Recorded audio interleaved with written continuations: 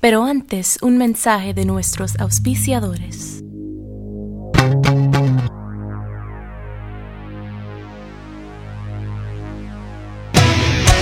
Break it down.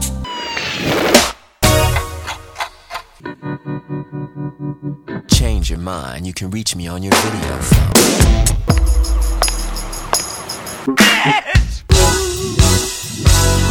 Everybody wants to sell what's already been sold. Everybody wants to tell what's already been told. Welcome to Prince Track by Track. I'm your host Darren, and today we're going to be talking about Gold from the Gold Experience.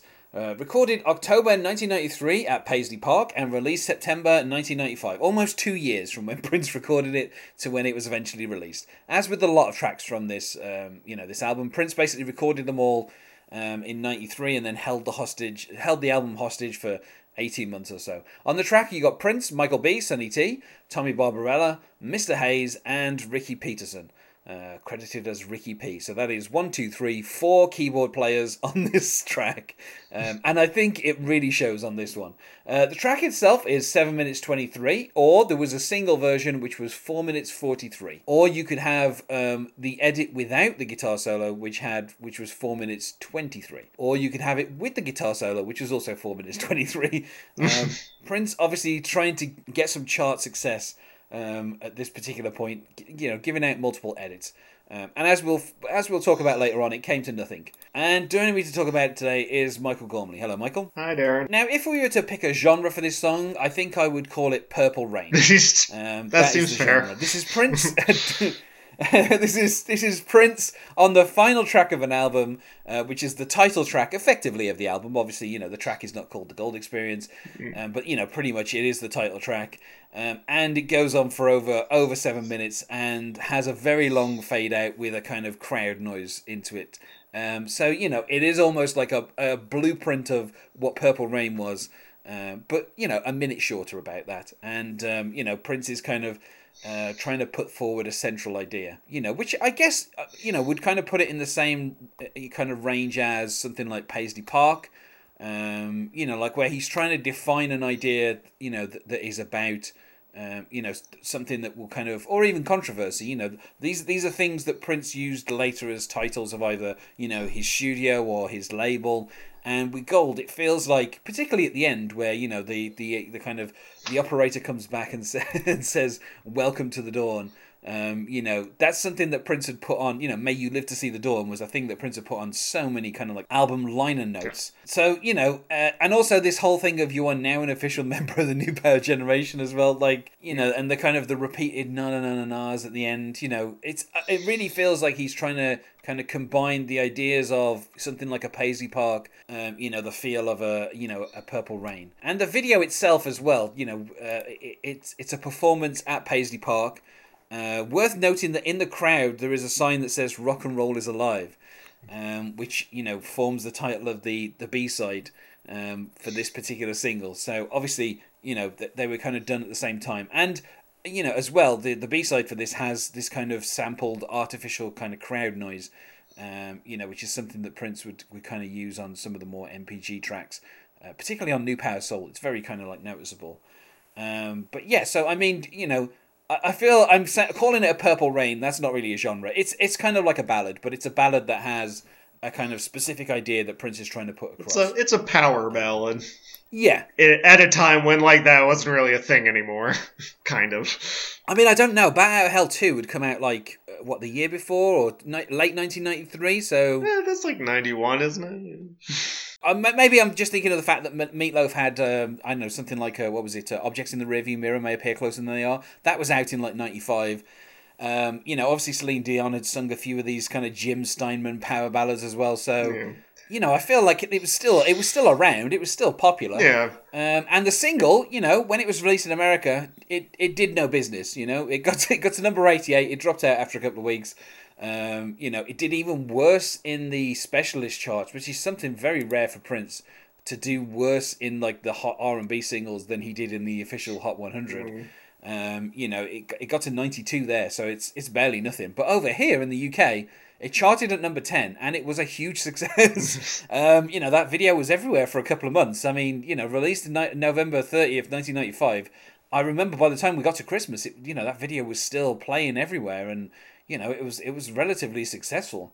There was actually a limited edition gold CD single released in the UK, and I know a friend of mine bought that CD single. So it's like it was obviously popular over here, but it did not do very well in America in terms of its chart performance.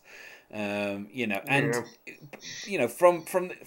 like 7 months down the line from here, you get the release of Dinner with Dolores, and basically Prince is kind of finished with Warner Brothers. So we're basically at the very end of Prince and the Warner Brother contract.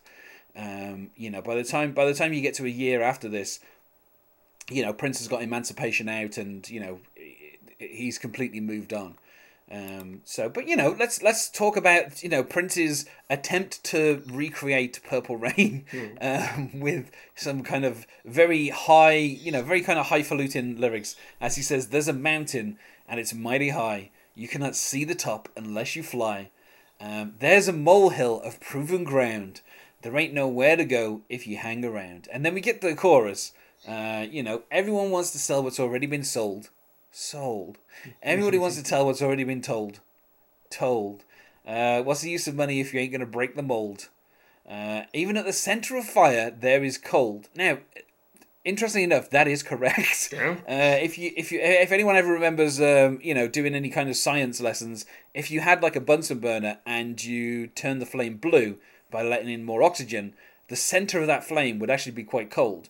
But obviously around it, would be quite hot. A red flame is hot, but a blue flame in the middle is very cold. So Prince, obviously remembering something from science lessons. And then, of course, he says, "All that glitters ain't..." The Mythbusters rank that accurate, or no? Yeah. Plausible that was there. So all that glitters ain't gold. All that glitters ain't gold. Yeah. So, I mean... the chorus itself, I mean, I don't know what he's trying to say when he says everybody wants to sell what's already been sold. I mean, I guess maybe this is a shot at eBay that he's taking here early on.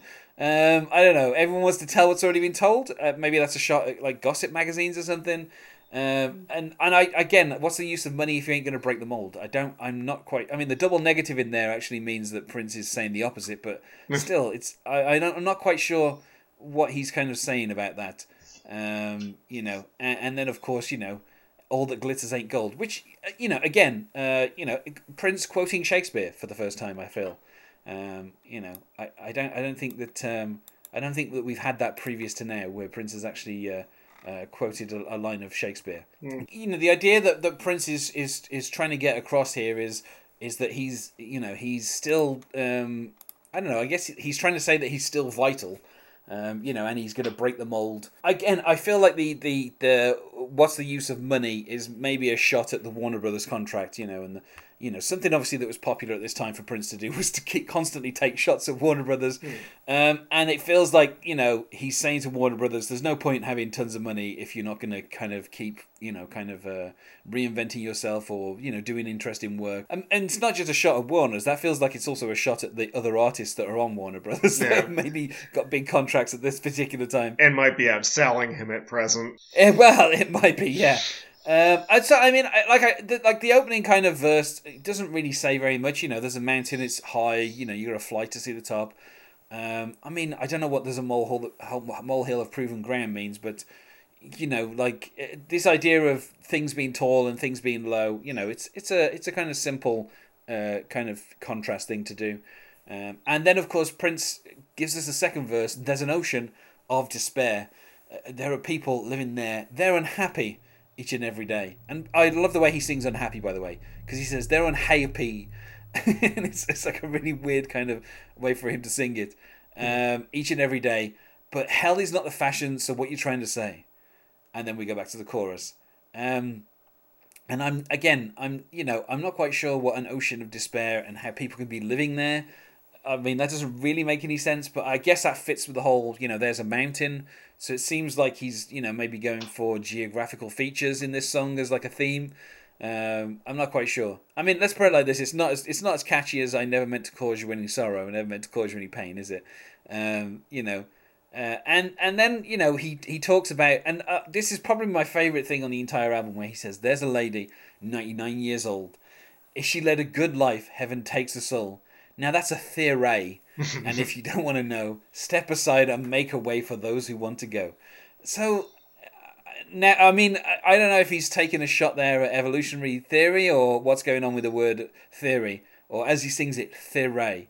You know, but I mean, the idea of like, here's this 99-year-old woman, and if she's led a good life, she'll get to heaven. But maybe she hasn't. Maybe this is an evil 99-year-old, and she's going to hell. Also a theory. I just kind of like the implication there. Theory, excuse me. Yes, yeah, theory as well. I mean, I just like the implication there that maybe if she's not a good person, she'd be going to hell. I don't know, it's just a fun idea. But yeah, and then obviously we go to the chorus again. But, you know, I mean, I started doing the little echoes earlier, but, you know, we get the souls told. And then, of course, this is where Prince changes it and says, "What's the use of being young if you ain't going to get old? Even at the centre of fire there is cold. Cold? All that glitters ain't gold." And then this is when we start to kind of get to the, you know, all that glitters ain't gold. And then we get the na na na na na na na na gold. Na na na na na na. And that's kind of how the rest of the song goes. There's a lot of na na na na's. And then we have this kind of the sound of this crowd being brought in. And then we kind of go to a very, very long fade out. You know, much like Purple Rain did. And then, you know, we also get the "You are now an official member of the New Power Generation. Welcome to the dawn." And then we kind of get the "All that glitters ain't gold." Well, actually, I say it like that, but how he sings it is "All that glitters ain't gold." And so you kind of get that repeated and looped to the very end with the echoes of gold. So, you know, like all my favourite songs, the title of it is the last word that you hear when he just says gold. But it's on that fade out with the na na na na na's going on as well.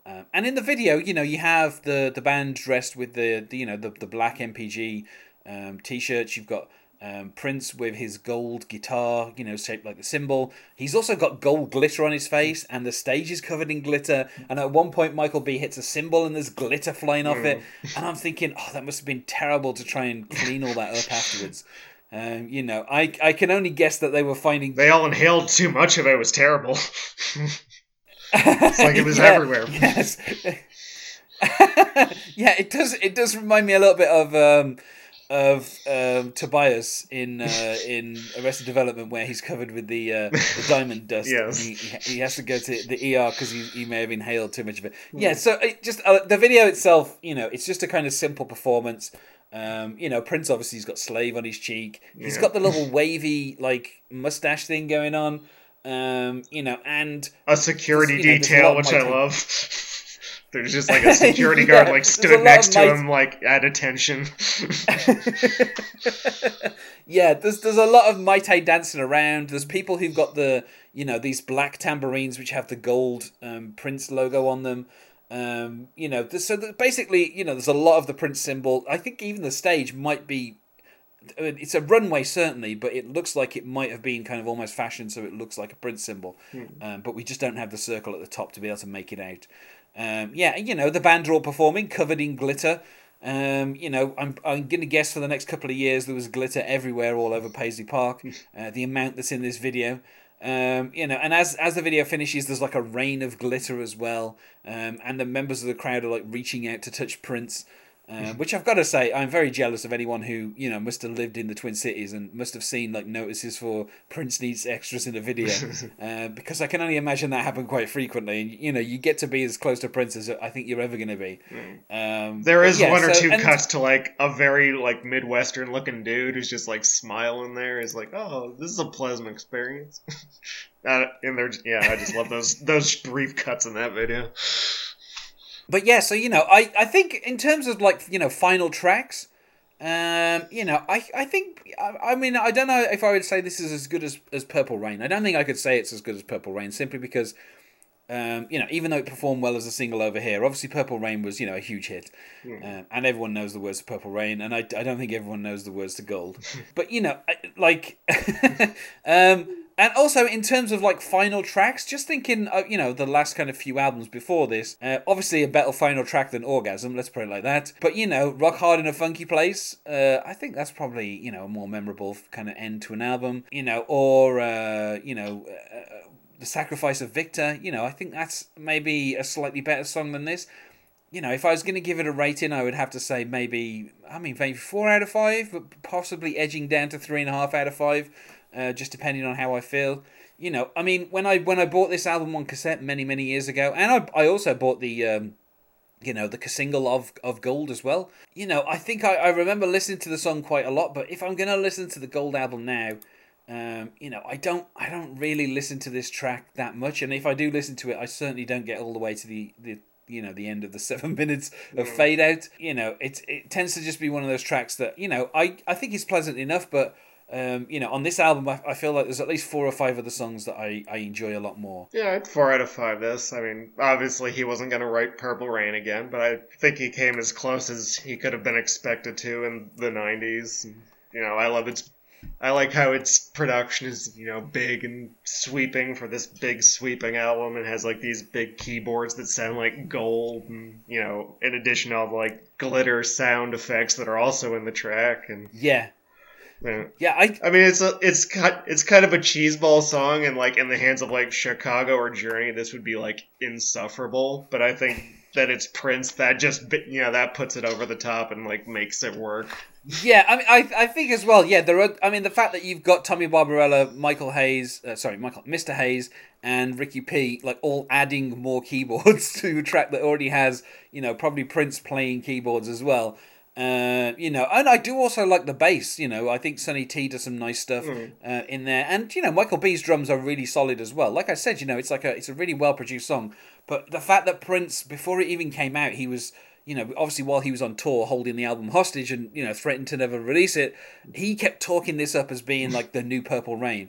And I don't think he was ever going to be able to match those heights. Let's put it like this. If I was to pick a song to class as the new Purple Rain, I would say that Adore from the end of Sign of the Times is the new Purple Rain. Like, that's about as good as you're going to get in terms of, like, sure. a finished song. In fact, I would even say that, Temptation is 8 minutes of Prince kind of, going crazy and, really... So there are other songs from the 80s that are probably the new Purple Rain, were you ever to want to apply this label. So I don't think the new Purple Rain would ever really apply to Gold. But yeah, so, I feel like Prince, he obviously, with Gold experience, the fact that the MPG operator keeps bloody interrupting things every 5 minutes to tell me stuff, he obviously had a kind of an idea of what this album was going to be, and I feel like... this kind of marks the last time that Prince tried this. You had Symbol, which was kind of not a concept album, but sort of, with the whole kind of storyline, which was later on the 3 Chains of Gold VHS. You also had Come, which had the lapping waves, which kept reoccurring, and was started in the title track and then paid off in Orgasm. And with this as well, you have the MPG operator keeps coming in and out to talk about, as if this is, obviously there was a CD-ROM, called Interactive, that had various videos from this time period, and it's almost like the MPG operator is acting as some kind of like computer option menu between each song, and you're having to pick what the next song is, but obviously you have no choices, so you always just listen to the album. But again, it seems like Prince is... Ironically, the NPG operator compares it to Housequake. Like, what? That doesn't sound like Housequake at all. Yeah. Or Sexy MF. Like, what? Yeah, no. But at least it seems like Prince had an overall idea of, a kind of, not a concept, but at least a kind of a unifying theme to the album. And I feel like after this, after those 3 albums where he kind of tried that, there are certain themes on each of the discs of Emancipation, but there's nothing explicitly linking them together. It's just collections of songs that magically turn out to be 60 minutes per disc. And then from then on, you have stuff like Crystal Ball, or you have stuff like 3121, or Raven to the Joy Fantastic. And again, there's no real kind of overall theme to those. They seem more to be just like collections of songs that Prince happened to have and put out at that particular time. And even something as disparate as Old Friends for Sale, which is literally just Warner Brothers dredging the vault and just picking some songs and putting them together. It seems like after trying the idea of like a concept, Prince kind of stopped doing that from now on. This is kind of the last time that he tried out a kind of unifying concept for an album, apart from Rainbow Children. But that has a very kind of very explicit and specific theme, and that is Prince has just become a Jehovah's Witness. So it's not really a concept album so much as all the songs have a kind of particular religious influence on them.